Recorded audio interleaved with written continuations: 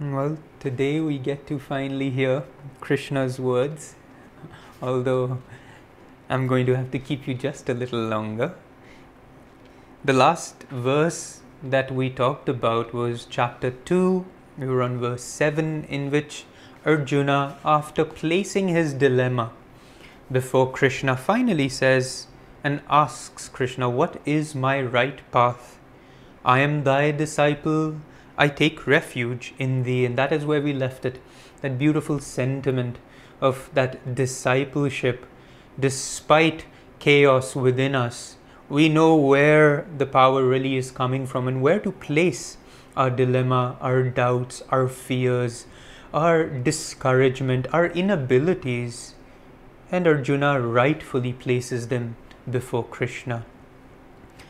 However, he continues to say, "For I see no way out of my dilemma. This affliction pounds my senses. It would persist even were I to attain untold riches and dominion. It would endure even were I to be placed in kingship over the gods." Again, a very subtle truth hidden here. You see, Arjuna is not just asking Krishna, "What should I do? Just tell me, should I fight or should I not fight?"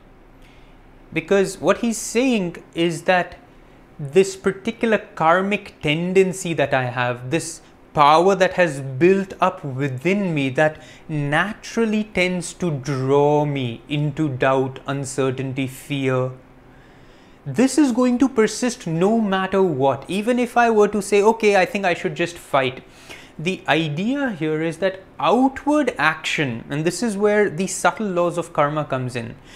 Karma is not about going through a situation and a circumstance. Karma is intuitive understanding of what that situation means for us. What is the deeper truth and learning within it? So Arjuna here is saying that even if I were to, become the king, receive untold riches, for us, when we place problems before God, it is usually with the hope that just help me get through this quickly, just get me beyond this pain to where there is pleasure again, get me beyond this problem where there is money again, get me beyond this disharmony where there is harmony again. But that's not the point. In our 2 satsangs ago, we were talking about karma, and I talked about it in the sense of this ability to pass through a circumstance and the ability to actually learn from a circumstance. And I equated it to our education system, this idea that we just have to pass an exam, whether we learn from it or not, who really cares, as long as we pass it. And this mentality is really how we live. Arjuna, however, here is very aware. He's saying, even if I pass this problem, I'm sure this issue, this doubt, this karma that's eating me up will persist. So I need you. See, that's why he needs God. He doesn't need God to tell him, what should I do? Just tell me what's the problem. How can I overcome it? How can I just pass through this issue? Can I quickly just give me the quick solution? And this is what we are constantly looking for. Arjuna, fortunately, and this is where we too will be, was saying, I'm placing myself in your refuge, because no matter what I do outwardly, no matter what riches I gain, no matter if everything turns out just right at the end, I feel that this issue will still persist. And that is what he wants the solution of. Not really of the question, should I fight or not, but of what's really going on. And so let us see what is going on. Then we go back to now Sanjaya and Dhritarashtra. And Sanjaya, so you see this little, the mind and introspection is always present. Let's not forget, Krishna and Arjuna are the deeper aspects that our own introspection is revealing within us. And Sanjaya says to Dhritarashtra, having thus addressed Krishna, Arjuna declared further, I will not fight. So this is where Arjuna has pretty much left the ball. And then he says, O Dhritarashtra, Sanjaya is still speaking, to him who, placed between the two armies, sat in lamentation, the Lord, as if smiling, spoke the following words. again, you see how they're constantly reaffirming these subtler realities for us. Sanjaya now doesn't say, and now that Arjuna has said he's not going to fight, Krishna thus speaks to him. He words his sentences so beautifully. He says, to him who placed between the two armies, the Lord thus, as if smiling, very important, thus spoke the following words. So Sanjaya is again reiterating for us that Krishna is not speaking to just anybody. Krishna is speaking to that devotee who has already withdrawn enough of his energy and is at the center of the two armies. He is already in the Shushumna. He is deep in meditation, and that is where the Lord is communicating with the devotee. And this little section here, Yogananda, in fact, our guru, he went deeply into this little section where it says, the Lord as if smiling. And our guru says that in this moment, there is this real pleasure. God is very pleased by the complete surrender of the devotee. And Yogananda goes ahead to say that even in the midst of this inner turmoil, when the devotee surrenders inwardly, he feels that inner smile of God. It's a reassurance within you. So it is Arjuna himself, it is Sanjaya who witnesses this smile, God both as a sign of pleasure or that he is pleased at our self-surrender, and the devotee experiencing that smile as, the Lord is here. It's going to work out. And then the blessed Lord said, with words of love, this is Krishna speaking, you have been grieving over those who deserve no lamentation. The wise mourn neither for those who live on earth, nor for those who leave it. Okay. So here's the thing. Krishna's not, he's compassionate. You see his words. He says, with words of love, you have been grieving over those who deserve no lamentation. Krishna is not really addressing Arjuna's direct question. If somebody were to come to me and I were to say to them, I don't know if I should do this or not, they'd really use a lot of kind of just practical, Krishna could easily say, listen, Duryodhan's tried to kill you many times. Remember as a child how many times he tried to poison you and he tried to drown Bhima, and and remember how we did that. I mean, he's not saying, and Duryodhan's a really bad guy and it's very important that you do this. Krishna is completely, and this is again the clue for us that what Arjuna is, this conversation isn't really about this war. This conversation's far deeper. And what Krishna is trying to educate the devotee on has nothing particularly to do with whether I should kill somebody, whether I should, do violence. Is peace better than war? Krishna is addressing a far deeper truth, because essentially what he's saying to Arjuna, even though your words are filled with love, you have no idea what's going on. You have no idea the nature of reality in the first place. And that is the truth that Krishna wants to address. Because if we look at the Mahabharata, it is not that, from day one the Pandavas were saying, okay, let's go to war. They did everything they could to avoid war. In fact, Krishna played the emissary, the diplomat between the Pandavas and the Kauravas. He'd go back and forth negotiating. Okay, what if we just give them this much? Okay, what if we even, what if they just stay out of your way? You rule the majority of the kingdom. So they were constantly negotiating. In a sense, once our spiritual qualities begin to flower within us, our downward world affirming qualities, let's call them, these are not bad things. These are just the habits we have generated for ourselves, the tendencies we have created that just bind us to this world. But those qualities, they're very strong. There's like, I'm not going to give these guys even a single, finally what does Duryodhan say? I won't give them land where even a straw can sit for them to rule. So Duryodhan's made it absolutely clear that these upward tendencies have no place in my kingdom.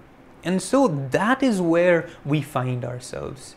And then we also have to look at another thing. The allegory, the play, the context here is of Arjuna being a warrior. Now, if a banker were to come, deep in his meditation, if a banker were to say, I don't know if I should do this or if I should do that, Krishna is not like, well, I think you should go fight your boss. I think you are just, don't worry about if anybody dies, because nobody really dies. So that's not the point that Krishna is making here. He's obviously using the context of somebody who is a warrior. So the battle's both real and allegorical.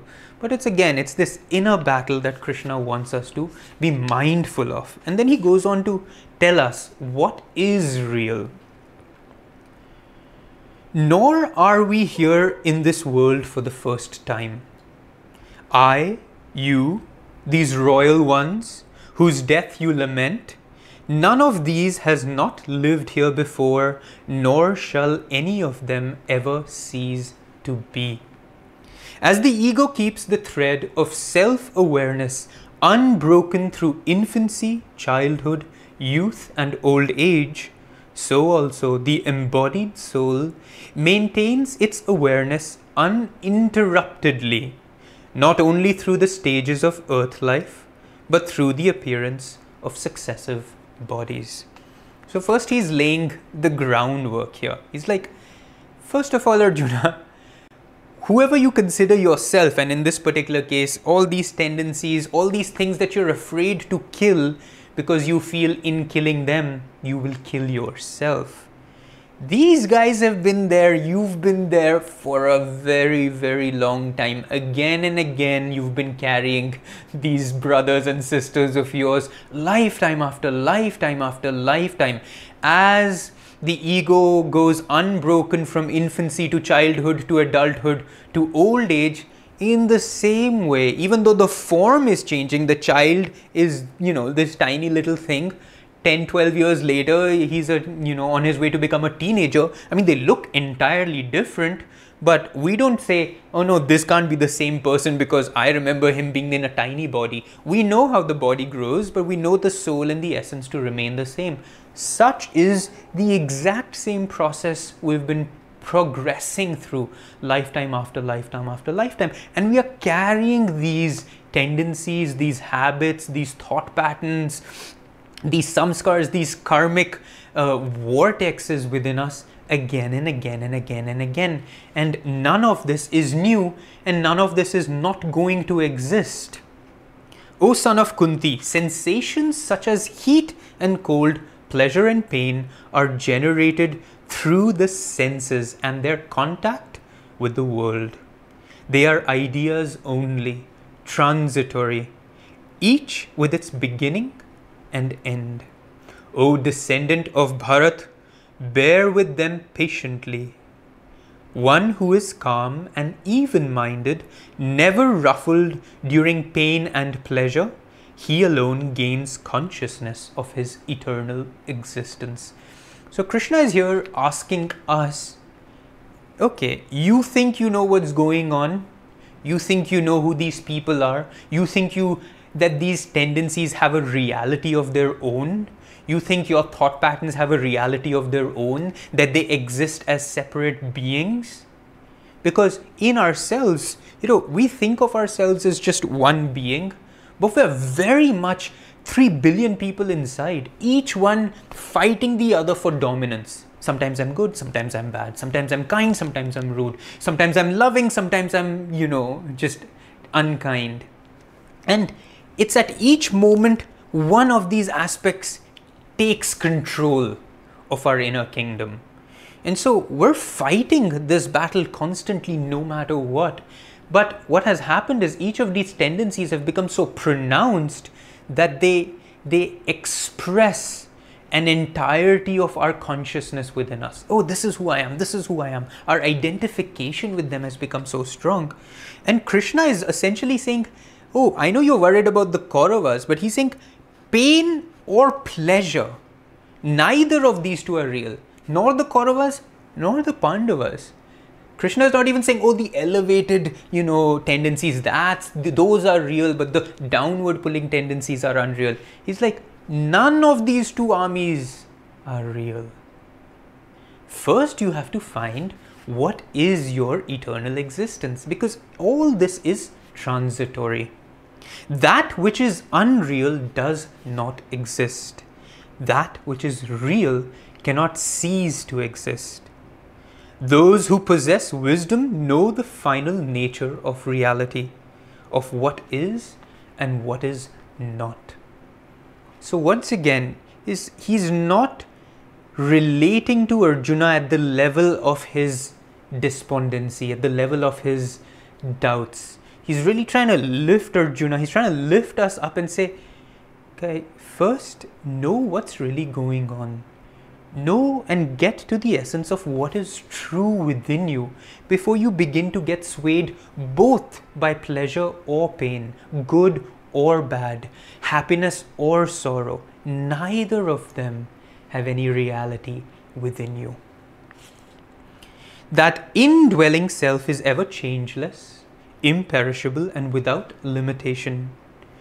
Only these fleshly garments can be destroyed. Therefore, accept your duty and fight. One who considers his true and eternal self to be the slayer, and who believes he himself in essence can be slain, does not know truth. The true self can neither slay nor be slain. Here, Yogananda goes into an interesting trajectory. He talks about these tendencies and he says the same energy, the same life force that goes into hating something, when I transmute that habit, it is not that I have destroyed hate. It is I have withdrawn that life force from hate and I have moved it towards love. It is the same one life force. In physics, we'd say energy can neither be created nor destroyed. Similarly, these habits within us, it's not that we're slaying them, nor that we can be slain or aspects of ourselves can be slain. It is our ability to take that one truth, which in this particular case is the life force. The soul here is the essence of the being. And the essence of our tendencies, of our karmas, is the energy we have fed them. The more energy I have put into creating a habit, the more power that habit has, and the more individual that habit becomes in me. And the harder it is for me to fight that habit. But if I withdraw that energy that I have given it lifetime after lifetime, and I redirect that same life force, because within me energy can neither be created nor destroyed.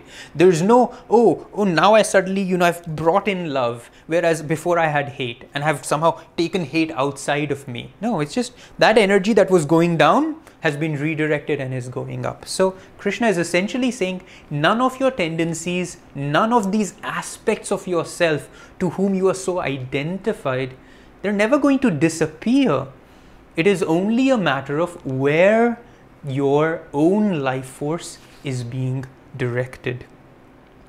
And he goes on, I don't want us to, repeat ourselves over and over again. He continues to say the self is neither born nor does it perish. He's really trying to establish in the devotee where is that highest truth, so that I'm relating to that truth and not relating to this lower pull that's drawing me into doubt. Because again, as I said, it's not about telling me what to do or telling us what to do. It is understanding what is truth that will help us overcome our karmas. Weapons cannot cut the soul, fire cannot burn it, water cannot drown it, wind, just beautiful, poetic, deeply impactful words, of course. But I want to continue because we've heard these words and it's good to know, but it's similar, it's a little repetitive. Even, however, if you prefer to think of the self as perishable, this is now Krishna entering into another level. Okay, let's assume that the self is perishable. Let's assume that you could kill these people. Why grieve? This seems, don't think of Krishna as discompassionate or uncompassionate in any way, even though his words are strong. What is born must die. Whatever dies must be born again. Why lament at that which cannot be avoided? Again, he wants us to really get to that impersonal, impartial state of what we would call the watcher, the observer, and just see both these armies. And this is what Krishna is trying to help us see. Don't just look at the Kauravas and wonder, why should I kill them? Look at both the armies as equal. Both pain and pleasure are just going through the same process. And anything which is transitory, anything which is perishable, it is going to die. But look at what he says. That which is born must die. So if a habit has been created, eventually that habit, that tendency is going to go. That which dies must be born again. So he's talking about reincarnation, not just of the body and of the soul, but again, as I talked about, the hate becomes love. The rudeness becomes kindness. The laziness becomes willpower. That which was born dies. That which dies is born anew again and again. The periods before birth and after death are veiled from your gaze. You are conscious only of that which is visible to your senses. So again, he's reminding us of the very limited and narrow view of life and of ourselves that we have. If I can't see it, if I can't touch it, if I can't smell it, if I can't taste it, then it can't be true. Some people, I love this one, some people behold the soul in amazement. Others describe the experience of it as marvelous. Still others, hearing and listening, proclaim it to be wonderful. The rest, even if they hear all about it, comprehend it not at all. So Krishna is talking about the different layers, and again he's establishing who I'm speaking to here. The rest, he's saying some do this, some do that, some do this. The rest. So let's first look at the rest. The rest, even if they hear about the soul, comprehend it not at all. Then there is another layer. Some, hearing about it, listening about it, proclaim it to be wonderful. We're more in that category. The soul is really, you know the soul, it's really amazing. We have no idea what we're talking about, but the soul, and the soul, it just sounds good. The astral worlds and the causal worlds, and how many chakras I have, we're in that category. At least we've moved on from the rest where we're like, kya soul bol raha hai yaar? We're in the hearing and the listening of it. Others, some, describe the experience of it as marvelous and behold the soul in amazement. This is the state we want to get to. The experience of it is marvelous and you behold it in amazement. Not just hearing and listening and say, bahut badhiya, bahut badhiya. And this is where Arjuna is, in the bahut badhiya. So his wisdom is false. His justification is based on a much lower understanding. And again, because Krishna is talking to the devotee, he's not talking to your everyday banker, lawyer that just says, should I fight this case or should I not fight this case? This is not who Krishna is addressing. He's addressing he who is in the center of the two armies.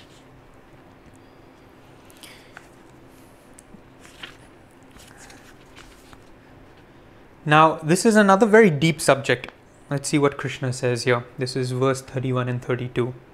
Even when viewed personally. So, first Krishna starts at the real impersonal. The soul, it's imperishable. What are you talking about? No one dies, no one is born. Nothing exists other than that imperishable reality that is me. Grand. Then he says, as I said, even if you think the self is perishable, and what are you talking about? Everything that's born is going to die. Everything that dies is born again. I mean, you see this cycle. You're seeing this process go over and over. So he's helping us relate to worldly wisdom as well.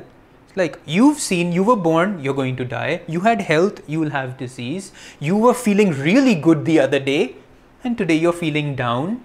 So he's helping us see, well, duality exists, brother. I mean, what are you going to do about it? Why are you lamenting the presence of duality right now? And now he takes it even further to the individual level. And he says, even when viewed personally, from a standpoint of one's dharmic duty. And this is very, very applicable to us, because we're not in the beholding the soul in amazement. We're more in the hearing and the listening of the soul. There is no occasion for either grief or hesitation. If we're talking about your dharmic duty, you can't be hesitating or giving into grief. Nothing is more propitious, than for a kshatriya whose duty is to fight for righteousness, to battle for what is right and true. Blessed and fortunate are you if you must give even your life for such a cause. Such a death will open to you the gates of heaven. Let's talk a little bit about this, because Krishna here is introducing the concept of the castes, the varnas. You know, you've got the Shudra, you've got the Vaishya, you've got the Kshatriya, you've got the Brahmin. Now, of course, as a warrior, Arjuna represents the Kshatriya class. But Yogananda said that this caste system was never an outward system. It had nothing to do with where you were born, what was your outer responsibility or work. It always had to do with where your consciousness is. So the caste system was given to us by Manu, and Manu lived in Satya Yuga.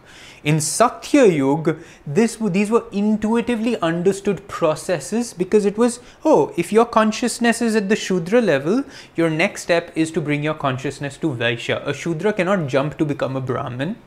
And so they created, you can say, a hierarchy of consciousness, so that at each step you know what's your next step. What will bring you to your next natural upward step towards in the ladder of evolution. So let's look at the Shudra. Now the Shudra outwardly is represented as a peasant, as a farmer, as a laborer. So the idea here is the Shudra works with the body, and the Shudra works with the ground. So this is not the work he does, but it is where his reality is. For a Shudra, reality is fixed. It is form-based. So the Shudra is only concerned with what? Roti, kapda, makan. That I'm fed, that I have a place to live, and I have, clothes on my back, and in this particular case, pleasure, sexual especially, because the Shudra represents our lower two chakras. So the Shudra is not going to think beyond, what more can I do? How can I make this better? He's only going to, because he works with the earth, and this has nothing to do with farmers, just to again reiterate, it means his head is always down. He always looks right here. He has tunnel vision. He only knows what he knows, and he knows not else. So the Shudra's level of consciousness is the lowest. It is most matter bound. And the Shudra only puts out energy if he is in fear. So it is, if I don't go and work hard, I won't have my basic needs. So he puts out energy. But once he has put that much energy and he's met his basic needs, he will not put any more energy out. The Shudra is not interested in experiencing higher states of awareness. So in us, there's enough of a Shudra. You see, these castes are not also cast in stone. I expressed Shudra consciousness several times during the day, where only if Narayani says, if you're not going to do this, you won't get any lunch, then I'll say, okay, I'm going to do it. And I don't want to do it. I'm not interested in doing it, but it's the fear. It's a punishment that will result in not doing it. It is something you won't gain in not doing it. So I put the energy out. When I'm lazy, when I'm not interested in, doing anything, not moving, do just the absolute minimum. How many of us have those moments? Most of us go to work from a Shudra mentality, which is like, if I don't go to work, how will I survive? So that's the Shudra caste here. You then move to the Vaishya caste. Now a Vaishya caste is represented by the merchant, by the businessman, because the Vaishya, which is our next two chakras, but in fact it includes the second. So Shudra is first and second, Vaishya is more second and third. So second is energy, because it's our creativity, that's where our sexual energy comes from. So it is actually life force and creativity coupled by the third chakra, which is willpower and effort. So the Vaishya is willing to put out a lot of energy, willing to be very creative, willing to say, I want something better, but he is very self-serving. The Vaishya will say, tu ye de mujhe, to main terko ye dunga. He's very, transactional. And we are really, Vaishya is probably the biggest consciousness in the world today. In fact, Vaishya is the consciousness of Dwapara Yuga, which is where we are, because it's the age of energy. And that's what the Vaishya does. He's willing to put a lot of energy. You look around right now, it's the businessmen that are our idols, that are the heroes in the world. They are the ones we look up to. They are the successful people we aspire to be. And so they are very intelligent, but they're also very self-serving. One hand's giving, but only if at the same time another hand is taking. So that's the Vaishya consciousness. Then we come up to, and so the Vaishya, as I said, so the Shudra works out of fear, the Vaishya works out of gain. What will I gain from this? Even in our own meditations, we are Vaishyas. I'm going to meditate if you give me experiences, if you show me the inner light, if you give me that peace, if you help me overcome all my problems. So that's the Vaishya consciousness. Now I come to the Kshatriya consciousness. The Kshatriya consciousness is that of service, seva, to do for others rather than for yourself. And it represents the warrior. Why? So the warrior now is both the third chakra and the fourth chakra. So there's energy, willpower, self-control, but it is lifted up by the heart, which is compassionate, loving, giving. So the Kshatriya's job is to include in himself, in his own reality, larger people, a larger reality of others. This is what Krishna says. Nothing is more propitious than for a Kshatriya whose duty is to fight for righteousness, to battle for that which is right and true. So this is why we think of soldiers. Because what are soldiers? They are disciplined. They're doing something that really does not serve them. They're supposed to be laying their lives down for us. So this idea of the warrior and the king, and that is why kings were in charge. You see, the Brahmins were not, and I want to get to the Brahmin. The Brahmins were not so much in charge, although the kings were constantly receiving from the Brahmin, but it was the king's duty to maintain the kingdom and the people, because it's the Kshatriya's job to figure out how to serve and how to include other people in this greater reality. The Kshatriya puts out a lot of energy, but not for himself. So the Kshatriya, Yogananda explained, is truth seeking. He's seeking truth and he fights for that which is right and true. Now, each of us have to become a Kshatriya in our spiritual lives before Krishna is going to speak to us. Before we get to this point where Arjuna is right now. You cannot be a Shudra in your spiritual consciousness, which again, often and enough times we are. It's like, I'll meditate, but only because, especially in our path, let's put it in our path context, there's this misconception that Kriya is somehow the end goal.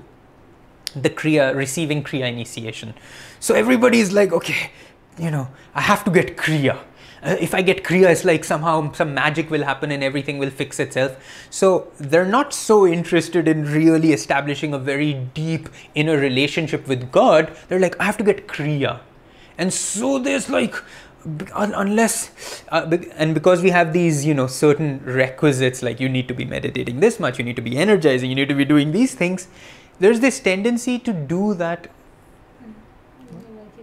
We lost the internet. Anyway, there's this tendency to do that only because there is fear that I will not finally then receive my Kriya initiation. So that's a very Shudra kind of the punishment. It's like, I will punish you if you don't do this.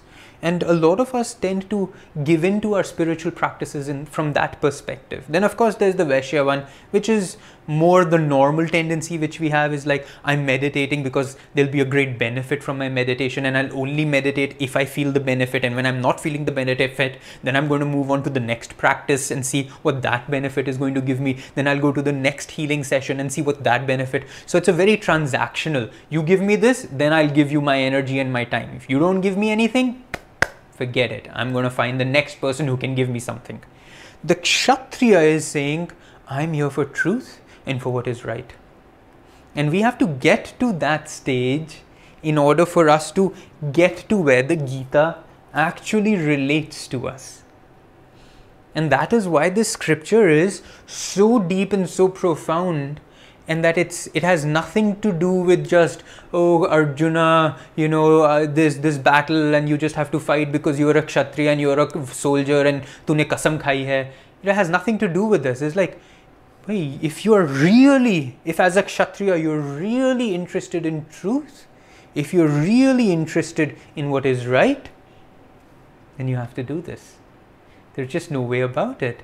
You can't come back to a Vaishya consciousness here. This is what Krishna is saying. You can't fall to a Vaishya consciousness here, where you're wondering about what will I get and will this be right and will it all work out at the end.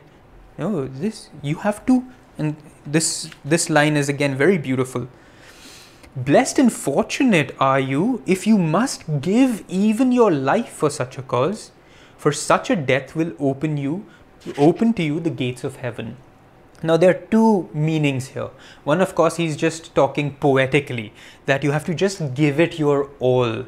And as a warrior, even in that time, on a physical level, as a warrior, if you do your duty, you attain the highest reward of having done your duty. But subtly, spiritually, what Krishna is saying, that for the devotee, if the devotee can stay true to his path until death, later on in the Bhagavad Gita, Krishna says, he who in the moment of his death, you know, thinks of me, immediately comes to me after death.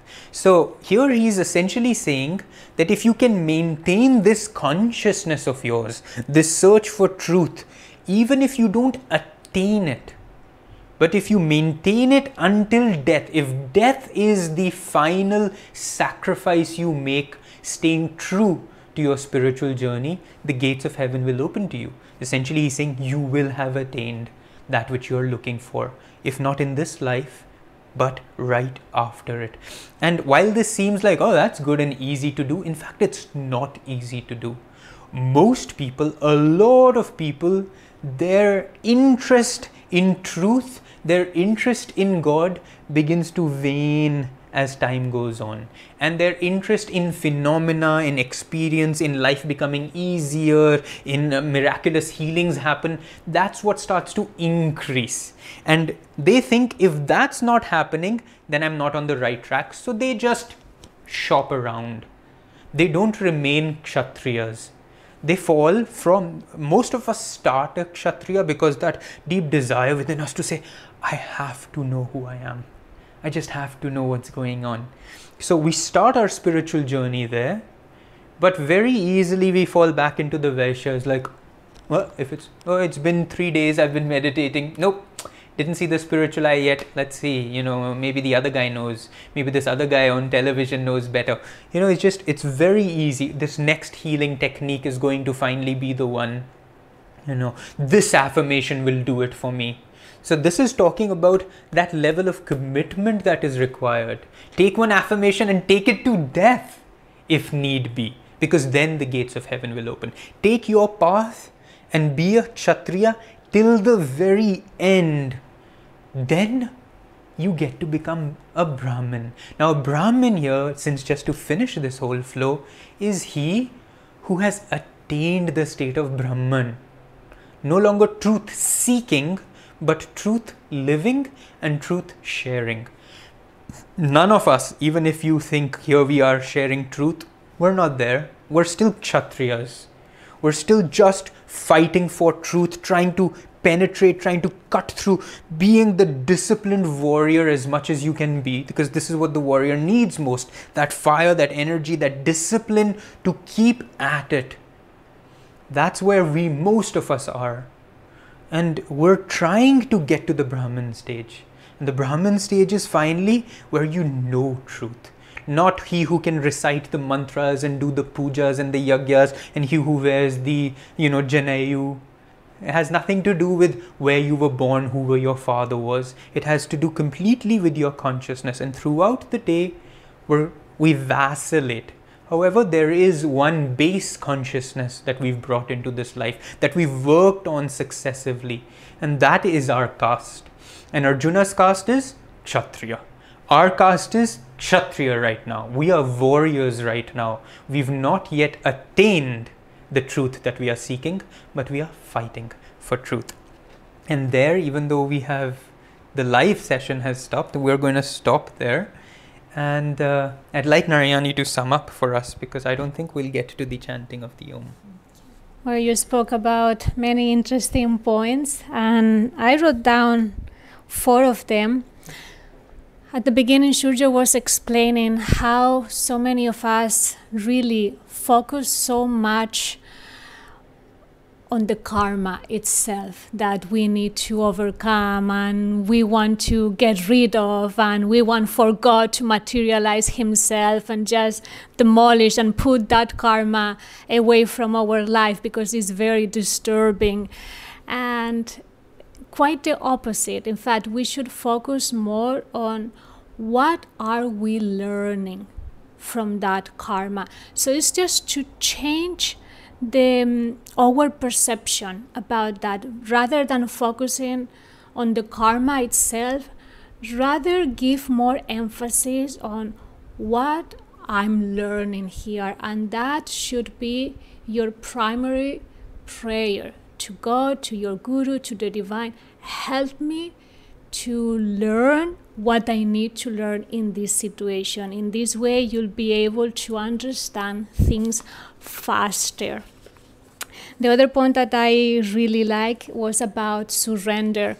And surrender doesn't come where we have no other choice. And I just I'm just going to give up and surrender whatever it happens. Not at all. In fact, surrender is dynamic. Is actually when we have a choice and we choose to cooperate, to embrace that situation willingly and joyfully. Surrender means to cooperate with God's will. And that takes a lot of courage.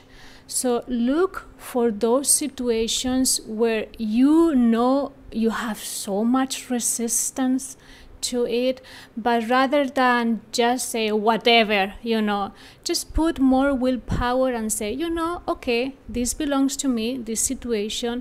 Let me find a way where I can embrace it and just align myself with God's will, because I know there is something for me here. And as Arjuna, the more we give ourselves to Krishna, the more he can guide our lives. The other point that you also brought out, I really liked, about how much energy we give to certain tendencies over a period of lifetimes. So if we have been feeding anger and greed, that's the kind of personality we bring with us in this lifetime.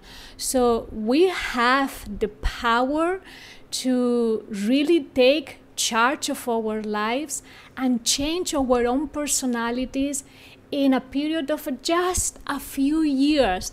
If we redirect that energy. If we want to be kinder, let's start putting more energy into acts of kindness, into sharing and speaking with words that mean kindness. In just everything about us should emanate kindness. And I'm telling you, those actions with a combination of meditation can really transform you in a saint, just in a period of very few years. It's a matter of redirecting our energy. And the last point, it was we need to experience the teachings. We need to experience what the scriptures say. It's not about reading nice sounding words that seem magical, but they are so far away from our reach. Spirituality needs to become a practical daily practice in our lives. So start practicing more consciously what the scriptures say about, being centered, what the scripture says about surrender, about willpower, about developing courage, about being kinder, about being non-attached. So many different ways that we have to make of these scriptures, of these teachings, something real, something tangible, something that we can really work on within us on a regular basis. So if there is any specific line that has really touched you by reading that scripture, that shloka, that specific paragraph, try to find the practical action that will help you to develop that specific quality and state of consciousness that you want to develop. Because every real scripture has something practical, and in fact, it's helping us to shape our lives and eventually make saints of each one of us. Beautiful. Thank you.